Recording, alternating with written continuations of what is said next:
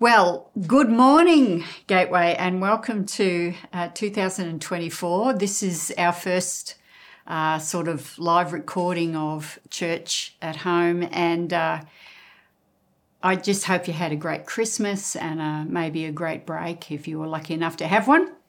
But we're excited to just get back into talking about all things God and faith and Jesus. And we've got a special theme for this year. We've called this the year of leaning in. And it's going to be a year of challenge to lean into faith and community and prayer and worship and compassion and service and giving.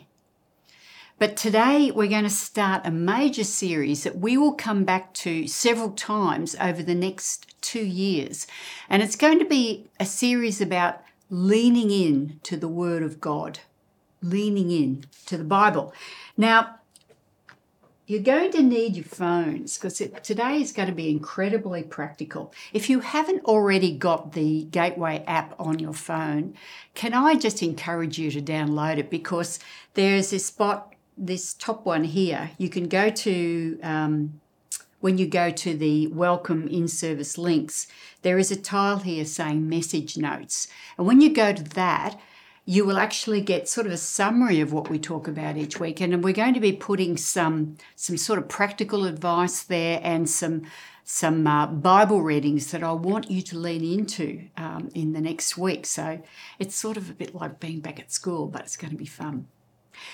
Let's review where some of the things we talked about last year, because we did a big series on how not to read the Bible. Now, to refresh your memory, we talked about don't read it as if it's a modern book. Don't read it as if it's a history textbook. Don't read it as a science textbook. Don't read it as a legal rule book. Don't read it as if it's the only place that God speaks. Don't read it without an awareness of the complexities of translation from the original languages. Don't read it without an awareness of your own interpretive lens, because it's impossible to read it neutrally. Don't just read it alone. Read it in community. Don't read it as if God dictated it to robots. Don't try to explain away the paradoxes in it. And don't forget that God is taking us somewhere. And one of the main things we said last year is that an understanding of the whole Bible story is the single most important tool for getting the Bible right. So that's where we jump back in. This series is all about the meta-narrative, the big picture. It's like that drone's eye view. The whole point is that God is taking us somewhere. We don't live in the circle of life. History had a beginning and it will have an end. God has a plan. So we are going to follow the story and the plan of God so we can be wise. Now, for sincere followers of Jesus, reading and interacting with your Bible is not just an option you can choose if you want to. It is really a bedrock spiritual practice that we must engage in. And it's not a chore, it's a delight. So here's my challenge to you. If regular reading of your Bible is something you already do as a holy habit, we're going to set out some scriptures for you to read each week of this 4-week series. So you can read them this week to be ready for next week. But if this is not a regular practice for you, maybe you've never actually really read your Bible on a regular basis, I want you to lean in to this, even just for 4 weeks as we do the first part, looking at the stories of our beginnings in the book of Genesis. Now, if you can do this for 4 weeks, you will be set up with a life-changing godly habit. So, first things first, the kids are back at school and they're learning, they're getting homework. So let's learn too. Firstly, access to the Bible. Now, obviously, many of you will have a hard copy of a Bible. This one is a particularly big-looking Bible because it's a study Bible. Now, if you haven't already got a study Bible, they're actually really awesome because if you're reading a verse and you don't understand it, or maybe it has some quirky cultural context, that is explained in the footnotes. So it's a really great tool. There's also, if you haven't already got the U version downloaded on your phone, can I encourage you to do that? The U version app comes out of an incredibly generous church in America that have designed and maintained this app as a gift to the church. It's free. And there are so many great tools in this app. So I would encourage you to download it. The other cool thing about the YouVersion app is that if you're not a reader, it will read the scripture to you. So that means you can listen to it. You could listen to it in the car on the way to work, while you're on the train, while you're doing the gardening. It's a great aid. Now, you might be asking, which version of the Bible should you read? Because if you know anything about Bibles, there are several different translations. Now, obviously, you just need to find one that you like to read, and you might read several of them before you decide. That's a beautiful thing about the YouVersion apps. You don't have to buy 5 different Bibles. All those different versions can be accessed through the app. Let me tell you about 3 common ones. The NIV, which is the New International Version, is considered a very good translation, and it's set at about Year 12 standard language. The NLT, which is the New Living Translation, is also very good, but its language is a little bit easier. It's set at about Year 8 standard. And then you have the Message version. Now, this is what we call a paraphrase. It's one man's translation of the Bible and putting it into very conversational modern language. You might enjoy that one. If you're anything like me, I like to swap between several of them depending on what I'm doing, and it also keeps it fresh. I'm going to give you some really practical advice on how to read your Bible. But first, a word about developing habits.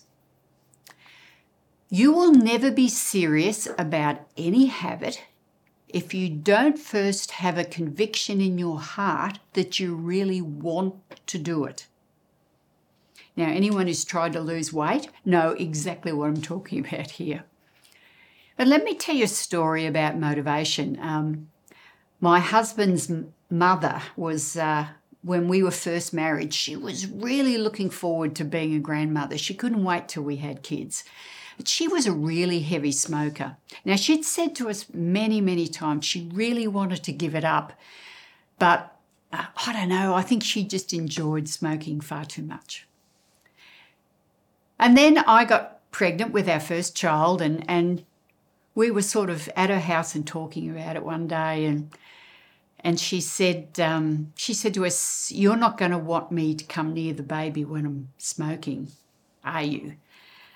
And Rick said, "Oh, well, Mum, it's not good for the baby, so probably if you're at our house, you would need to go outside and smoke when the baby comes." Well, that just gave her a new motivation. We couldn't believe it. Within a couple of months, she had totally given up smoking, and it was all because she had the motivation that she wanted to be in the house with her first grandchild, and it was wonderful to see how that improved her health as well. So my question to you is, what is your why for developing the holy habit of reading the scripture regularly? And everyone's motivation is different. For some people, maybe I want to read the Bible because it's the right thing to do. You know, the saints of the church have been reading the word for thousands of years, so why shouldn't I follow their example? Maybe you're hungry to know more about God. Maybe you just have a passion to learn how to walk in the ways of God. Maybe you want to hear his voice. They're all great motivations. Can I share my motivation? And it comes from from Psalm 1. You can read it for yourself in one of your Bibles, but this is what Psalm 1 says in the Passion Translation. What delight comes to the one who follows God's ways? He won't walk in step with the wicked, nor share the sinner's ways, nor be found sitting in the scorner's seat. His passion is to remain true to the word of I am, meditating day and night on the true revelation of light. He will be standing firm like a flourishing tree, planted by God's design, deeply rooted by the brooks of bliss, bearing fruit in every season of life. He is never dry, never fainting, ever blessed, ever prosperous. You know, for me, there's something about that image of a tree standing by a stream, roots going down deep, always alive and green, always fruitful to such an extent that others can take fruit and be nourished. That's why I read my Bible. I want to be wise. I want to flourish. I want to help others flourish. If you'd asked me when I was 6 what I wanted to be when I grew up, I would have said a teacher. But actually, this is what I want to be when I grow up. A tree. Okay, so that's the why.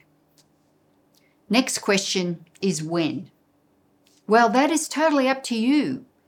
You just need to choose a time that works for you. Maybe you're a morning person. Maybe you have some time in the middle of the day. Maybe nighttime is best for you. But you've just got to choose a time. Maybe choose a place. Is it on the train? Is it sitting in a cafe with a coffee? My advice to you is to get yourself a notebook and a pen, or you can do this digitally. Make it a thing. Make a journal that you can write down what you're hearing from God as you go. But we'll get into that in a little bit more in just a minute. So that's the when. Now the how. How do you read the Bible? Because it's not just about reading the Bible. It's about meditating on it. It's about listening to what God's saying to you. And there's lots of different ways to do this. But this method I'm about to talk to you about has been the most constant and fruitful and enjoyable for me. And it's called the SOAP method. SOAP. S for scripture, O for observation, A for application, and P for prayer. So let's go through these one at a time. S for scripture. You read the passage through quickly just to get a sense of what it's all about. And then you go back and you read it again more slowly. Now, there'll be some part of that piece of scripture which stands out to you. You stop when you get to that verse and you actually write it out fully in your notebook.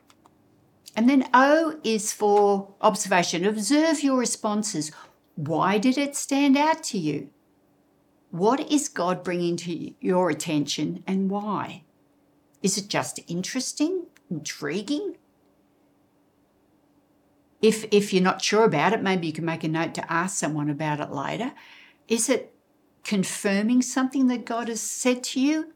Is it challenging you in some way? A is for application. What should you do about it? And P is for prayer. So how about we get really practical? Let's actually do this together with a piece of scripture. Now I've chosen, it is a story from Luke chapter 6, and it's a story about Jesus healing on the Sabbath. So if you've got your Bibles, you might want to turn to it, but it's in the book of Luke chapter 6. I think verse 11 we're starting on. On another Sabbath day, a man with a deformed right hand was in the synagogue while Jesus was teaching. The teachers of the religious law and the Pharisees watched Jesus closely. If he healed the man's hand, they planned to accuse him of working on the Sabbath, which was considered against the law in those days. But Jesus knew their thoughts. He said to the man with the deformed hand, "Come and stand in front of everyone." So the man came forward. Then Jesus said to his critics, "I have a question for you. Does the law permit good deeds on the Sabbath? Or is it a day for doing evil? Is this a day to save life or to destroy it?" He looked around at them one by one and then said to the man, "Hold out your hand." So the man held out his hand and it was restored. Okay, now if I was soaping on this passage, I would read it, I would go back and read it again, and I would see, is there a bit that sort of stands out for me? Now for me, the verse that stands out is, "But Jesus knew their thoughts." And I would write that in my notebook. So the observation, I'd be asking myself, why did that stand out? And I think it stands out for me because it's a reminder that everything that we are and all that we think and do is open to God. There's nothing that we can hide from God. Now, that can be equally scary and convicting, but also reassuring as well because He knows us so well. So that would be my observation. And then it says application. Like, what should I do about that? Well, for me, it's a reminder that not only do I have to walk in the ways of Jesus in what I do, but it's also in how I think. What is my inner voice? How am I allowing God to cleanse that and make my inner voice more like the beauty of Jesus? So that would be a challenge for me. And then the P would be pray. I'd just spend some time praying about that, asking that God would cleanse my mind so that I would be holy in the way that I think, so that spills out into the way that I behave. Okay, so that is soaping. Now, what I want you to do, and this is like a bit of a practical thing today, is that when you finish watching Church Online today, I would love you to get out your Bibles or your app, and I'd love you to go to Deuteronomy 30, verses 11 to 20. Deuteronomy 30, verses 11 to 20. And here is my challenge to you. Go through the soap process with those verses. Now, I said I was going to give you some homework, and that's exactly what we're going to do now. I've set out 5 readings, which will be on your screen, and they will also be in the message notes, which you can access through the Gateway app. Now, these 5 readings, my challenge to you this week is to read all those. Now, I've only given you 5, so if there are 2 days where you don't get time to get to your Bible, that's totally cool. But if you read these 5, you will be ready for what we're going to be talking about next week. Well, I hope you have fun with your soaping, Go and get a cup of coffee and your Bible. Open it up to that Deuteronomy verse and let's get reading.